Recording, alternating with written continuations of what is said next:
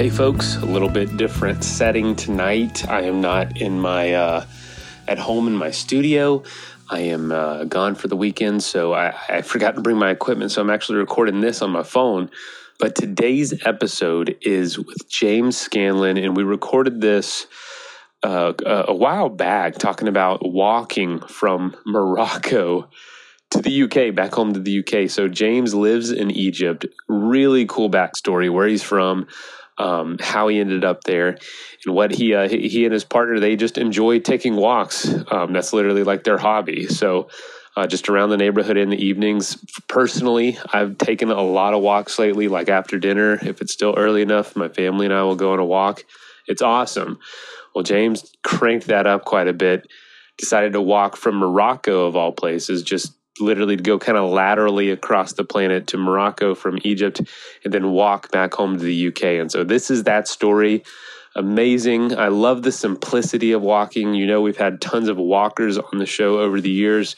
And I love talking to them because it's just a pace and a way of traveling and a way of adventuring that's so accessible for so many of us. A lot of us can walk. Most of us probably can walk. Doesn't take tons of practice or skill. Just takes doing it. That's about it. So enjoy this episode, and we will be talking again on Thursday. All right, folks, welcome to the Adventure Sports Podcast. James Scanlon is with us today. James, how you doing?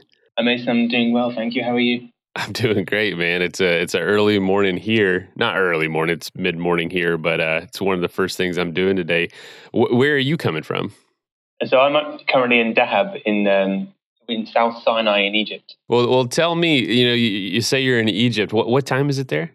So it's currently about 4:10 in Egypt at the moment. Oh, wow. So I didn't know if you were going to be coming from Egypt or coming from the UK somewhere. So this is pretty cool. Yeah.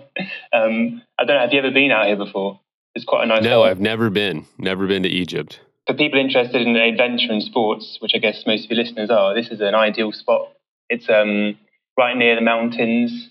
You've got St. Catherine's and Mount Sinai nearby for hiking and stuff like that. And then you've got the Gulf of Aqaba, which is a massive sort of gulf between Egypt and Saudi Arabia, which is a big spot for scuba diving and free diving and kite surfing. And it's currently really, really windy, so everyone is out kite surfing, apart from me who's inside. Oh, man. So do you kite surf? No, I don't actually, but it's on my list of things to try. Okay, as long as we're not keeping you from a perfect kite surfing day, I don't feel so bad. At the moment, I surf, but I'm more of the kind of, I enjoy watching them, and I'd rather go for a nice long walk or a swim. But then, who knows? So we haven't really talked to many people in Egypt or in Cairo or in that area. All those sports are possible. Are people doing those? Like you said, guys, kite surfing, a lot of people might be out, but are people hiking on the trails and biking and all that? Is it pretty heavily used? I'd say it's pretty lightly used. I think it's not very common, although Egypt is a massive population and lots of potential. There's lots of things that are going on, but it's quite, I guess, limited to a certain extent. There's a Sinai Trail which crosses the whole of the Sinai Peninsula, which is something you can do with Bedouin guides and camels and camp out under the stars and with a fire and whatnot. But that's the only organised or trail actually in Egypt, like long distance trail, I should say. Otherwise, there are a lot of people who have made their own routes, like unofficial things.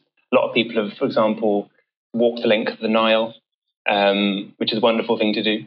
Cycled the length of the Nile. There's lots of that going on. I personally have walked the length from Cairo to Alexandria along the Nile there. It's something I'm still doing now. I keep exploring that area because you meet so many interesting people, and that's where you meet lots of variety and kind of different things of life going on in Egypt, which is the wonderful thing about it. Most wonderful thing about walking, which is why was my favorite sort of adventure sport as it was. It's beautiful. It's one of the most simple things you can do as well. In a lot of ways, you just start walking. What a great pace. I was just talking, I'm more of a cyclist. I love to bike tour, and I love that pace, 10, 11 miles an hour, Yeah. 6, 11, so, it's 15, 16 kilometers an hour or so. And I just love that pace because it makes a few more things tangible and you don't have to carry it on your back. But walking is also incredibly popular with through hiking and backpacking. Love that. But how did you end up in Egypt, and how long have you been there? I'd love to know. I don't think that's where you were born. Yeah, no, so I'm from the UK, from the southwest of England, a place called Taunton. But I went to university to study Arabic, and that eventually took me to live in Egypt, where I used to work in a publishing house here, and I just fell in love with the language and I wanted to spend more time here. And so after a year in Egypt, I then flew to Morocco and then walked back to England, which is the subject of my book about walking home. But after that, I came back to Egypt because I just missed it so much, missed the language, missed the culture. And now I ended up getting married here, and now I live here. And so it's kind of my second home, as it were.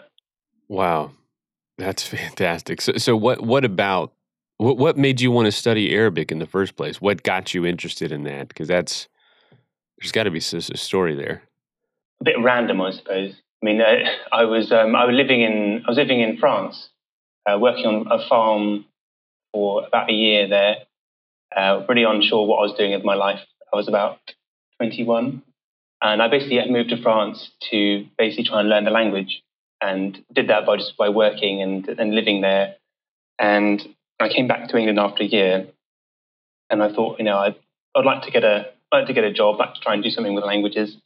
And then I decided to go back to university and do a language. I do a language that's a bit different, something that I hadn't heard of before, I hadn't experienced before, and that was Arabic. Not just because it was the first on the alphabet on the list of things I saw, but I guess it was at the same time. And so I applied to university in Exeter and just enjoyed it, fell in love with the literature and the language, and then the dialects of language that you have all over the Arabic-speaking world. And that's what led me to be now a translator, which is basically how I sustain my life of walking and trying to write about travel and that sort of stuff. Right. So I've kind of, although it doesn't seem like it at the time, I've kind of directed my life towards kind of a way that I can live out all my passions at once, if you see what I mean. That is so interesting. So studying the language, wanting to be in Egypt. What was one of the first ways you put that language to use? Was it through teaching English? I think I did teach English. Yeah, I taught English like very informally. I'd come back from work and I wanted to try and meet people, and so I'd just through word of mouth kind of meet friends of friends at various street cafes in Cairo and teach them colloquial English. Teach them very badly. Just sit down and talk with them, and then they'd pay for my coffee. I felt too embarrassed to take money from people because I wasn't a teacher. I was enjoying just having a conversation with someone in English and then learning Arabic off them. But apart from that, my exposure to language is just being here and walking around. I mean, that's the thing about walking. I haven't got much experience with cycling, but I think it's probably the same. Is it because you're so kind of slow and kind of you can be quite vulnerable, just one person on your own. It attracts kind of people to come to you, and especially if you're walking with a big backpack on your back, or you're walking and you look like a foreigner, for example, someone's going to come up to you and say, "Hey, what's this guy doing here?" And as long as you've got a smile on your face and you can say hello and they pass a few pleasantries, you can really get stuck into their life and hearing about their day. Like one of the main things I like doing when I'm walking around here, well, now with my wife, we walk around Egypt and explore. Well, for me, it's exploring my second home. For her, it's exploring her own home. We like to ask people the question of, how do you spend your day? It's a really simple question that kind of breaks down barriers. And when you get a man or an older person who's sitting outside and sees us coming, and they get this kind of question of how they spend their day. At first, they're a bit confused, and they kind of just start sprouting forth of their life, what they do, the things they do in the day, and there's they might think they do nothing, but surprising amount of things that someone he seems to do nothing does in a day. And then that sprouts conversations of what they used to do when they were younger, and then what we do during our day. And that's the thing that I like about walking is those sort of conversations that come out of it. What do you? I love that, by the way. And cycling definitely gets the same thing. You might be going a little too quick if you're going downhill, especially just physics. You're kind of going fast, but usually there are plenty of interactions through the day because you're a spectacle, and people are like very curious about where you're going, where you're coming from, and what you're doing. And so I can imagine by walking, especially on a journey. It's absolutely the same with the backpack, but around your home, that's kind of unique. We don't hear about that a lot here in the States. People walking around in order to have conversations. Yeah. Anything you do with these conversations? Do you collect them? Just want to learn from them, or is it just something you enjoy doing? I think all three of those really. Yeah. I mean, for me, it's just something that's like I have a passion for walking, and I love writing. So I maintain a blog where I kind of write my kind of account of these journeys and things we've heard from people. But because like I'll always be a tourist essentially living in Egypt, the fact that my wife is Egyptian, and for her, she's exploring her own country, which, I've done it myself in England. And it's just a wonderful thing where you see your own place in a completely different light. And so when I see it to her, I can see the things that she asks people and the conversations they have. Egyptians talking to Egyptians, and I love just being there like a fly on the wall, and I can kind of jump in occasionally, and I like just being there and listening and noting it down. And then at the end of the day, my wife and she tends to write her own account of it, and I'll write my own, and they'll be completely different because we have a different point of view of these things. I'm more of the, I tend to get kind of like, oh wow, this is amazing, this person's amazing, look at this thing, and she'll have more of a nuanced cultural look at it because she comes from actually living there. And I just love learning about that. Can you do that back in your first home, your other home in the UK, or is it harder to do or just different? That's a really good question. I think I've done that a few times with my wife. We walked around the UK, and it's very different. Obviously, there's like here, I think maybe the climate is the first thing, because here when we walk along, you tend to have the older generations are sitting outside. Like the track will tend to go past a house. There's always someone sitting outside, and so there's always that kind of, just because you tend to see more people, there's always going to be more chance of a conversation. Whereas the kind of hiking routes that they are in the UK, where they're more sort of formalised and whatnot, you're less likely to meet people just on the fly, like people who aren't actually walking. And so, if you meet someone who's walking, you might share a pleasantry or something. You might not get a deep conversation unless you come across a farmer or something like that. But it's not to say that you can't experience the same thing, but I think it's just a different level of conversation. Because in Egypt, I find it's so much more unexpected that they think why are you walking here? And that opens a conversation a lot more quicker. Whereas I think in the UK, it's something a lot more expected to see someone walking. So it's not a strange thing. And so you might just go and kind of float under the radar. You see what I mean? Can you tell a difference in Egypt between, or if you ever walk in rural areas, but between, downtown metropolitan areas and a little more outskirts type of places? Are people different? Because here in the States, when I'm biking especially, like if it's a big city, I probably won't talk to anybody. Everyone's just busy. Yeah. People are moving too quickly. But out in rural areas, you see, a hundredth of the people, but chances are they're going to talk to you. Yeah, I mean, the geography of Egypt is quite peculiar in that a lot of the Nile is really where most of the people live, and that's where you're going to be walking most of the time. And so very rarely in my experience, you're going to be walking and there's not going to be many people, because you're going to be walking through the Nile Delta, for example. You're walking through farmland and stuff, and there's always going to be someone there. And so the walks that we've done there, we've never been sort of alone for more than like 5 minutes. There's always, someone walking towards a field to pick up his veg or something, or there's someone going home from a shop or going to a mosque or going fishermen going to and from the Nile, and so there's always like a hustle and bustle. And because the tracks you walk on, they look like hiking tracks, but they just kind of the like untarmacked sort of roads used by farmers and stuff like that. But that's not to say the conversations are different in a city. Like Cairo is a massive city, and kind of obviously people are more busy there and stressed and whatnot, and so you're less likely to get more of a relaxed sort of philosophizing you might get from your farmer out in the sticks in the delta. That's not to say you'll still have a conversation. What we like to do when we used to live in Cairo, and I used to get just every now and again obsessed by the fact that I live near the pyramids, and it was just fun never to forget that, never to take that for granted. And so we used to just like on a weekend just say, let's just walk to the pyramid. And so we'd go out and we won't take any maps with us or anything or phones, just go out and try and get from our house by the Nile to the Great Pyramid just by asking directions.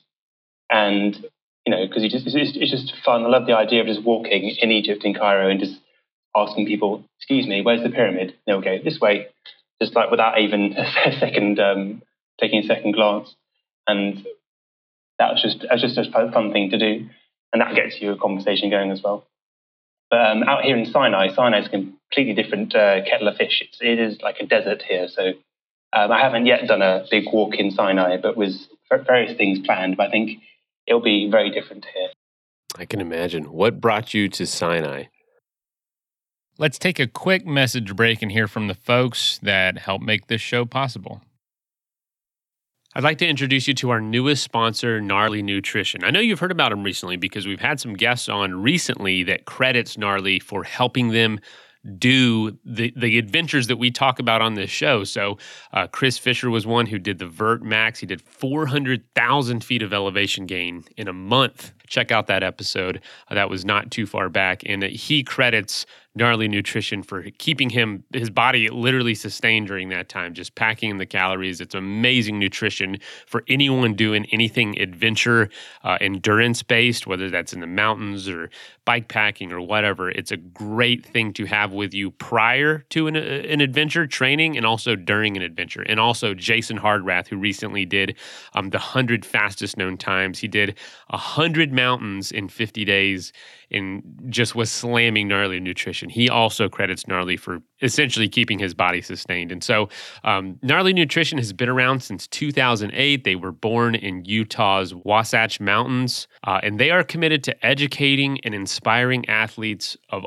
all levels to be as nutritionally sound as possible. Their nutrition supplements are certified by NSF and have science-backed products free of hormones, free of GMOs, proprietary blends, and nothing artificial. So Gnarly is going to help you get ready and help you sustain during those huge adventure efforts. So if you're looking for the best tasting and the most trusted sports nutrition brand for any endurance athletes, go to GoGnarly, and that is GNARLY.com, and use the code GNARLYADventure15 for 15% off. And just, a personal plug here. I love Gnarly. I love the folks there. They're doing such a fantastic job. They have been so great to work with.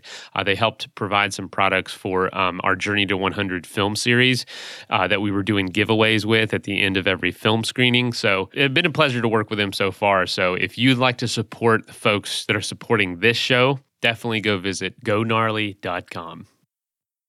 That is plenty of that for now. Let's get back into the episode.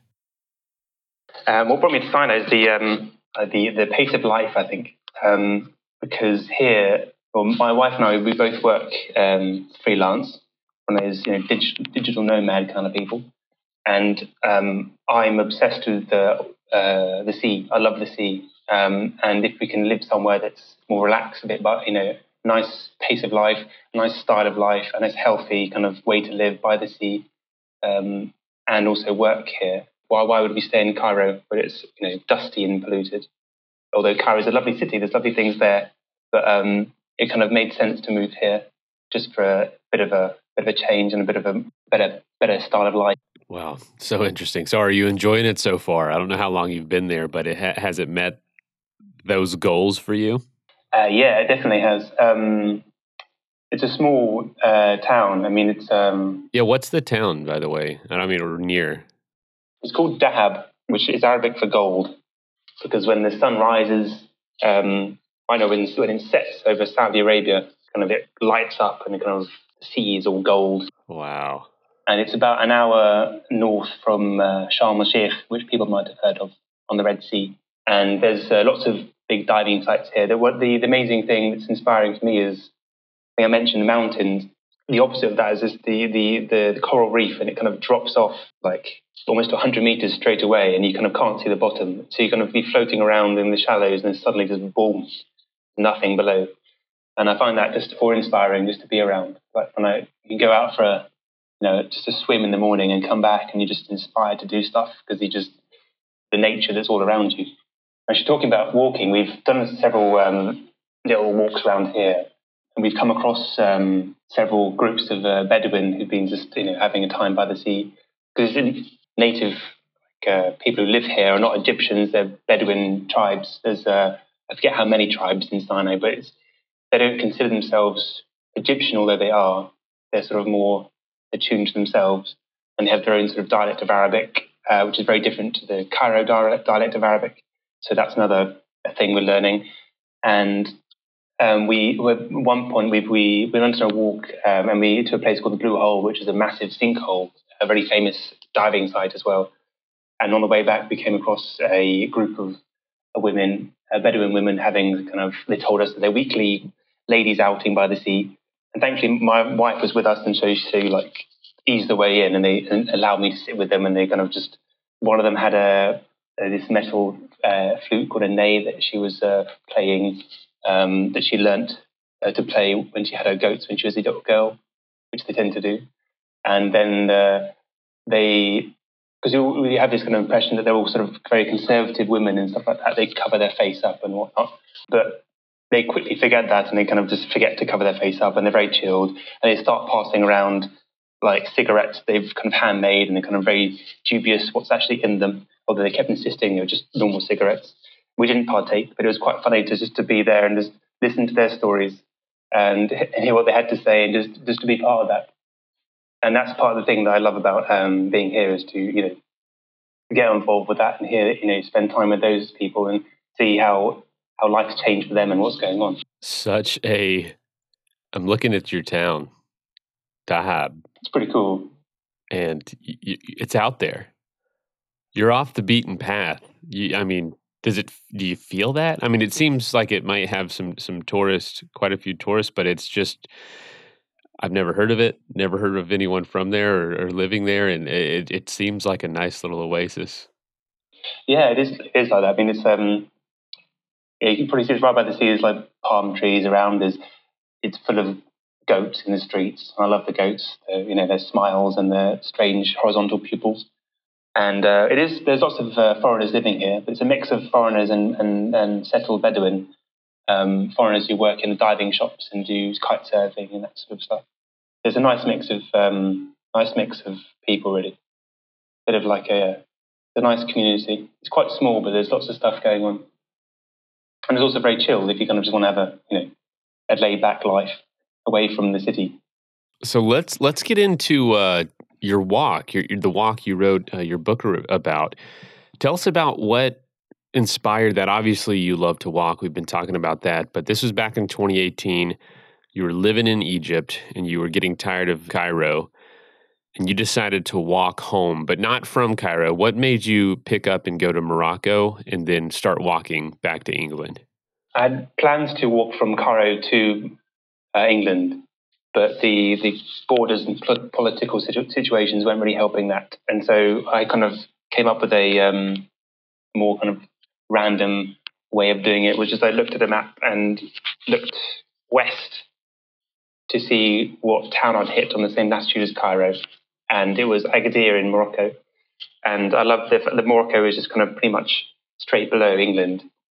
And I like the idea in my head that I was still walking back from Cairo, just the same latitude, but just not the same geographical distance. That kind of made a lot of sense in my head. And so I thought, I'll leave the Cairo to Morocco walk for another day. and I'll just go to Morocco and walk back from there.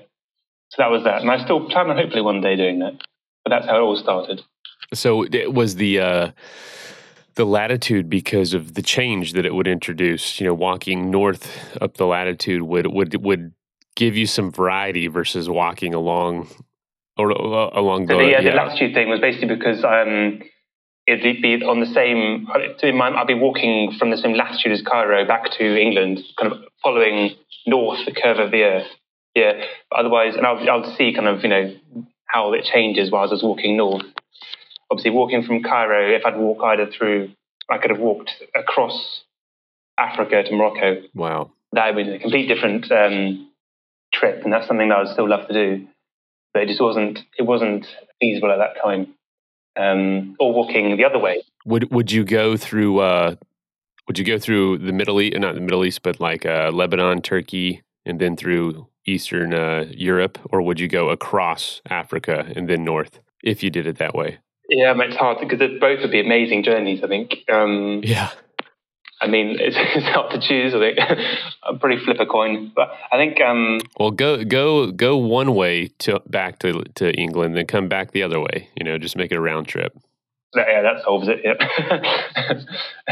I think the going across Africa would be amazing because my background in Arabic language. That'd be amazing just to see all the different dialects, because you go from Egypt to Morocco, and then the two dialects of Arabic are almost unintelligible. And so to see that sort of change going across, that would be quite fun. But then again, walking north through Europe, through like kind of that sort of area, would be wonderful as well. I mean, I think I'll do as you say. I'll go one way, then back the other way. That's the only way to do it. There you go. That's the only way to do it. That's awesome. So, well, take us through that walk from Morocco, which you then went through Spain, through France, and how long did that take? How many kilometers? And tell us about starting the journey. That had to feel maybe a little more frightening than some of your daily walks. I'm not sure. Maybe you weren't scared at all. So in total, I spent about 6 months to walk from Agadir, Morocco, to Taunton in England, and that's a roundabout route of about just over 4,000 kilometers. It wasn't direct, it wasn't straight. I think if I'd done it straight and gone straight through Spain, it would have been about 3,000. But I got caught up in all those caminos to Santiago, and so did a few dog legs and got my way home that way. But starting it, I was very apprehensive because I was really unsure of. It sounds silly now, I think, but personally it does. But I was worried that I wouldn't be able to actually walk in Morocco for some reason. I'd done research on this. I'd asked people on various groups on Facebook, which seems to be what I thought would be the best way to research this. But my experience of walking in Egypt had been you have to have kind of various permits signed off, and then there's checkpoints all over the place. And if you're walking and you look a bit dodgy with a backpack on, the police might just arbitrarily stop you and say, you can't come here for whatever reason. And so I just naively kind of put Egypt and Morocco together. Whereas Morocco, when I got there, it was just the wonderful thing was just no one cared, and that was just the best thing for a hiker who feels with your big backpack on your first day, you're sweating because you're not used to it all. It's all hot and it's all uncomfortable. You're carrying all these water bottles because you can't fit them in your backpack, and just feel very unadventurous and very, very stupid. The best thing to happen was just that no one paid attention to me. I was just someone else walking on the side of the road, and that's how I started the walk, and that was probably the best thing. I mean, it's better than having people shout at you or stop you. I just walked into anonymity. That was wonderful for the first few days. What were some of the challenges that you were facing compared to your daily walks? Obviously, you had to pack enough to camp or to be out there for extended periods of time. Did you have a lot of experience doing that? So I had quite a bit of experience of long distance hiking and camping. I've done quite a bit of hiking already in England and in France, and also I spent a year after school living in Australia in a really amazing school called Timbertop, which is north of Melbourne, which is an outdoor education school. which I did a lot of hiking there. And so I was pretty adept at hiking and packing a bag, how to pack a bag efficiently, which stood me in good stead, to be honest. But in terms of this was I had packed with me a tent and a stove and all those things you need to be a proper adventurer out in the wilderness. But my goal was essentially to try and spend my time with people and talk to people and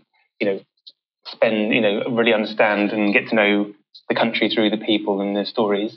And so I thought I'd have my tent as a backup, but I'll just kind of try and ingratiate myself to people and use couch surfing as a way of the application couch surfing as a way of kind of a combination that's quite cheap and also exchanging culture and that sort of thing. And also I occasionally meet people who invite me to stay in their house.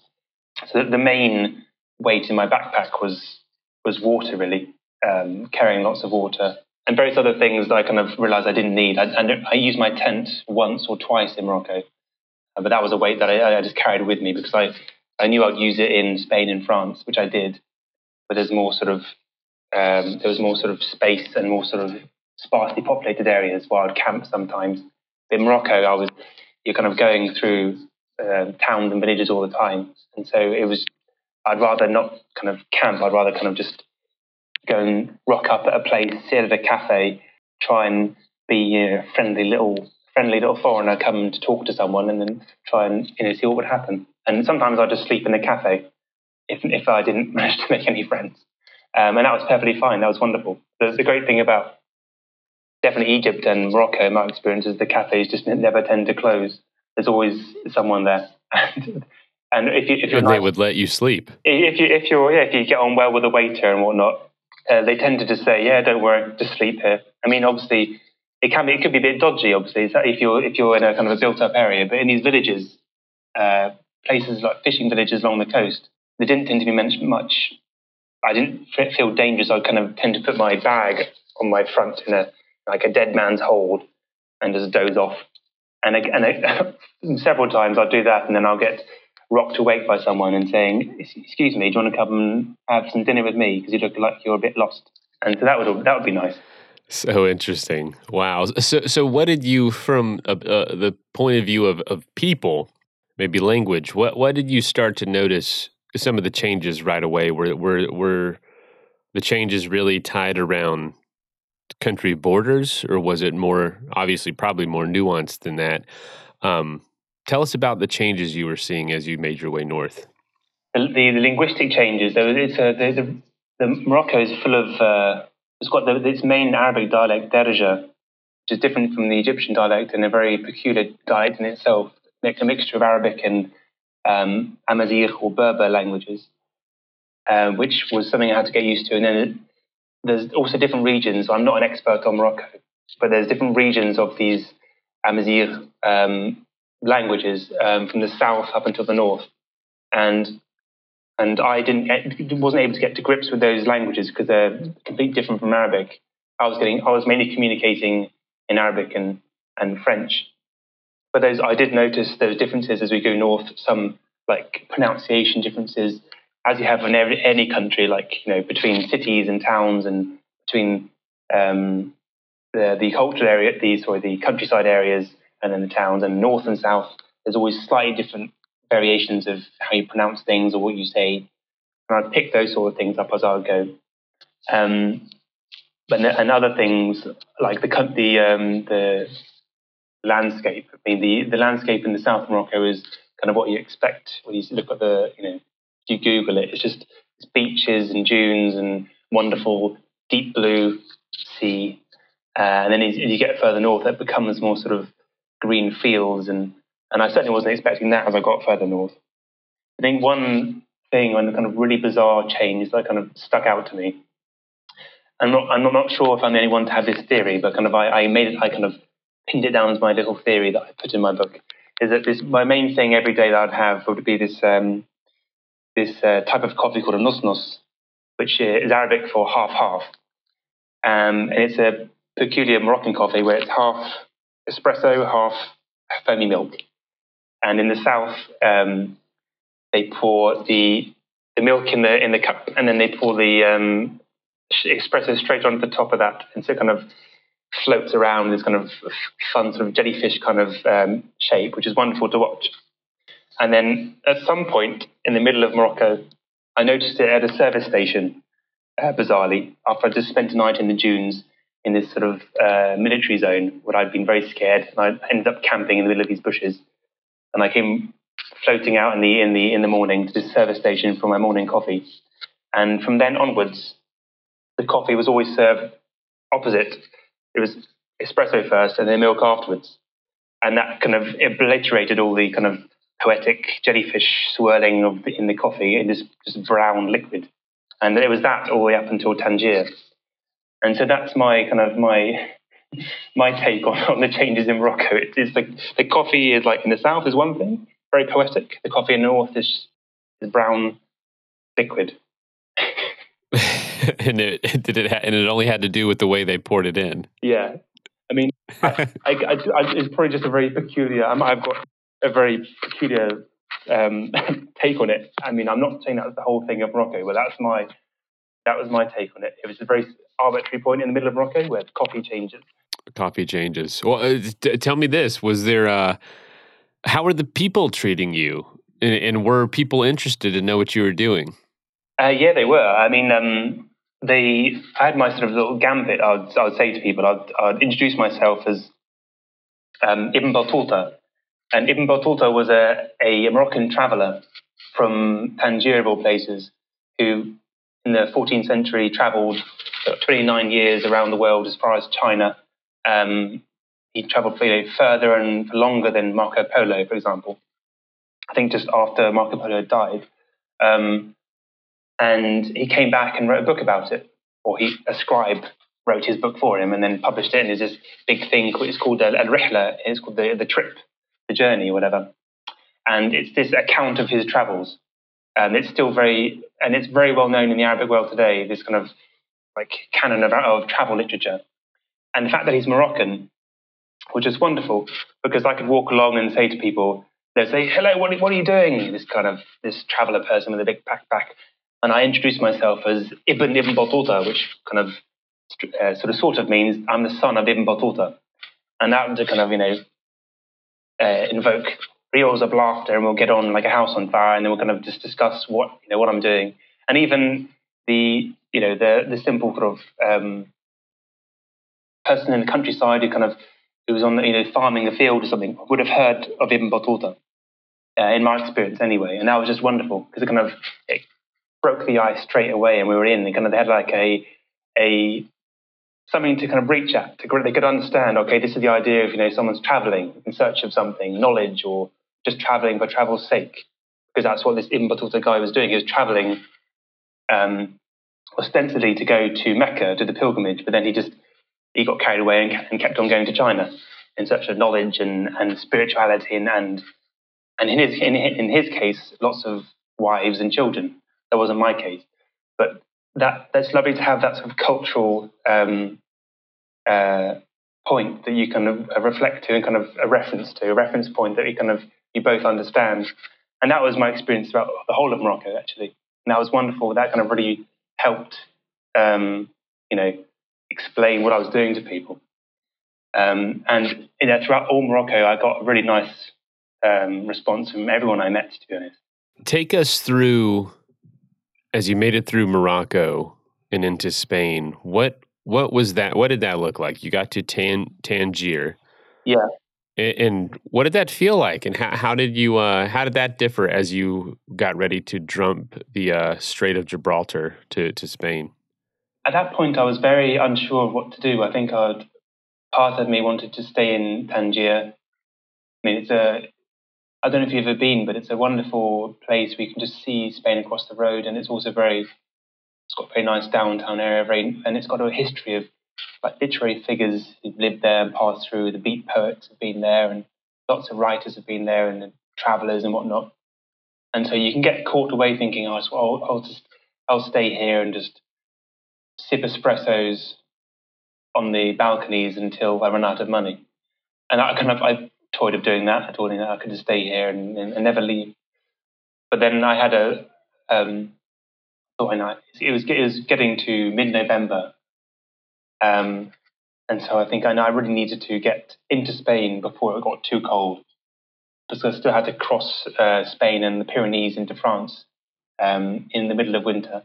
And so I wanted to try and get up a good momentum. And so I was very sad to leave Morocco. I had such a good experience there, and I thought I got to get going. So I went to Spain, and Spain was a completely different kettle of fish to Morocco. November. You said you were getting into Spain in November. I mean, yeah, the Pyrenees are can be very cold. How did you? I assumed it would take some time to get from the southern portion of Spain to the mountains themselves, which would put you right in the dead of winter. Yeah. How did that go? Well, it took me how long? About 3 months, I think, because Spain was a lot bigger than I had envisioned. I think in my mind, when I first thought about this, I thought Morocco would be the most difficult thing because there's no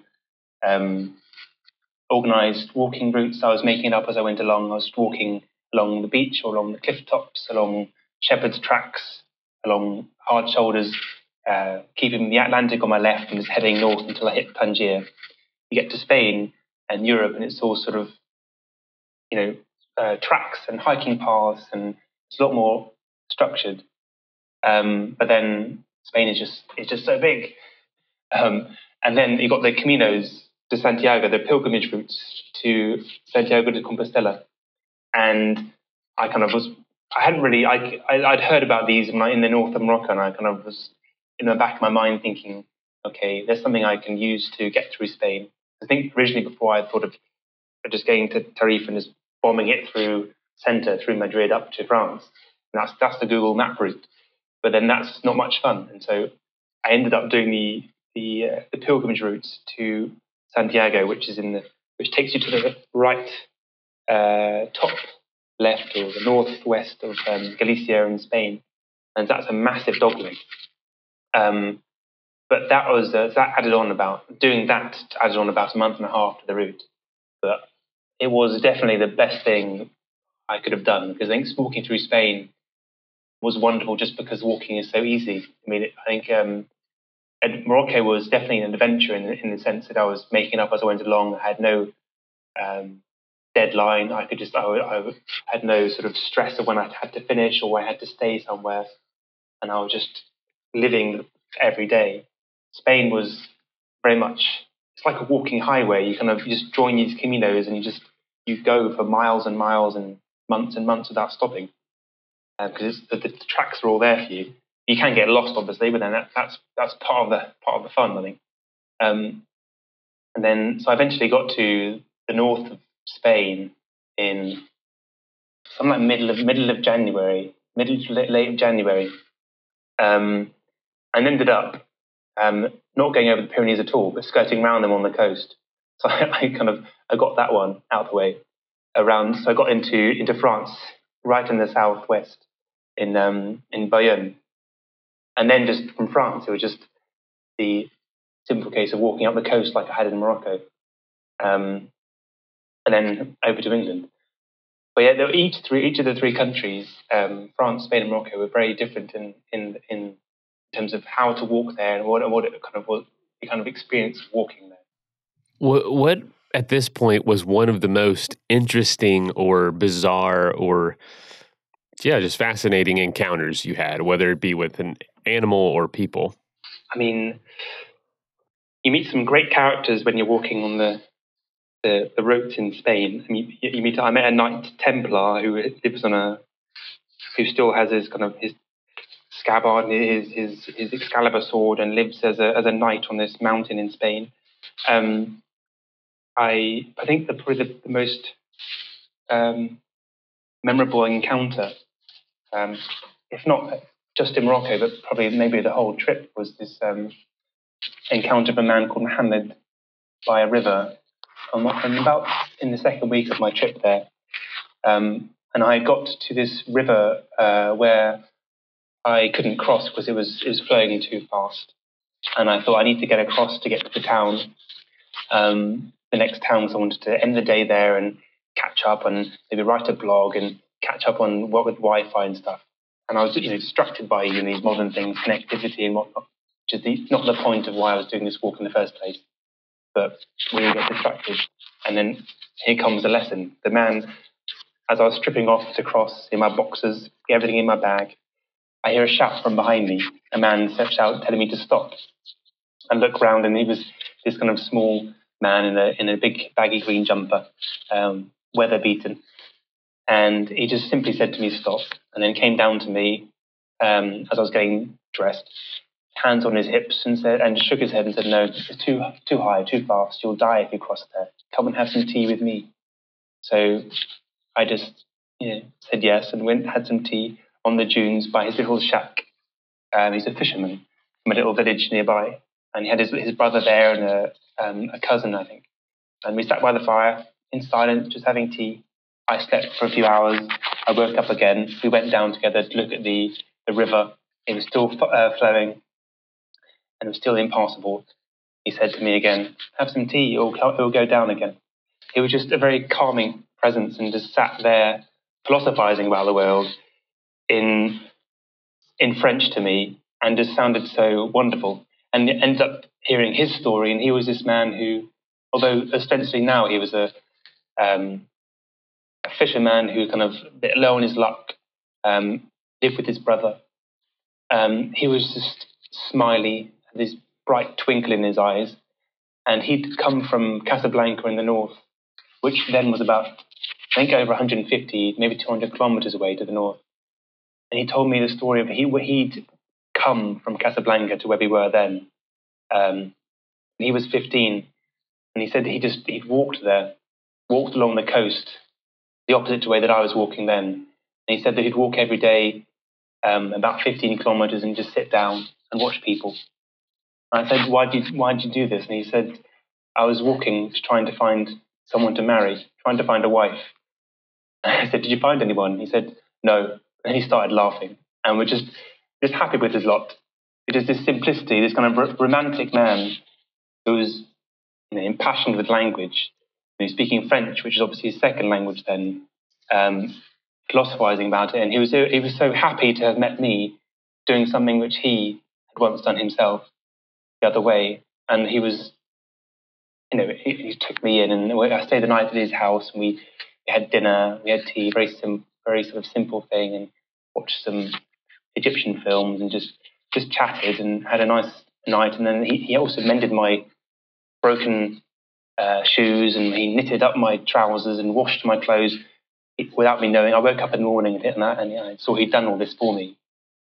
It was just that which was just so wonderful. It kind of really brought me down to earth and really brought me down to realizing what I was doing this for and what it all, what kind of the purpose of it all was. And he really kind of kept telling me, James, when you walk, do it just to reflect on your life and just smile. And that was just, it was really this simple thing, and it stuck with me for the rest of that 6 months. And it's still with me now. I mean, he's the person I put on the front cover of the book. And he's also someone I've got a printout photo of him staring up at me from the wall when I work, just as a reminder, to keep your feet on the ground and also to keep getting out there and keep walking and keep dreaming. Wow. That is too cool. It's those encounters that really stick with you. I love that. So I know we're getting a little short on time. Tell us about, you make your way up to Spain and France and then into England. What was that like? How did that feel, getting back, quote, to your first home? I think it was a mix of feelings, really. It was wonderful to finally finish, because I think by that point because when you finish a walk, I think it's probably the same with a long distance cycle, and especially when the end point is your home, a few weeks to go, you're kind of already in the kind of ending kind of frame of mind. This is coming to an end soon. What do I do next? You start to get worried about, okay, do I have to, do I get a job somewhere? What do I do? So I was trying to put that out of my mind. But when I did get to the end, I think I was relieved and happy. But then also, after a few weeks of sort of the Zen-like state you get after doing a big adventure, and you get the kind of the downs that everyone experiences after a big gallivant when you've just been, roaming but idle for a long time, of kind of existentialism of what do I do next and what do I do with this. Days of looking at the map, thinking I'll never get to England, and then you get there, and then suddenly that whole section of your map looks very small, whereas for the past 6 months it looked scarily big. That's the strange thing to get used to. I think I spent the next year or so just almost denying I'd done it and not wanting to talk about it, not wanting anyone to mention it, just kind of shutting it out of my mind for some reason, and then getting it back into, and then eventually I kind of realized how much it was a formative experience for me, and then going down to write a book about it, that really helped me sort of reflect on it and reflect on how much I enjoyed it and how much I got out of it. But it took a long time to process that. Well, tell us about the book. What can people expect reading it? Because one of the reviews I saw was definitely not your typical long distance walking book. What do you think they meant about that?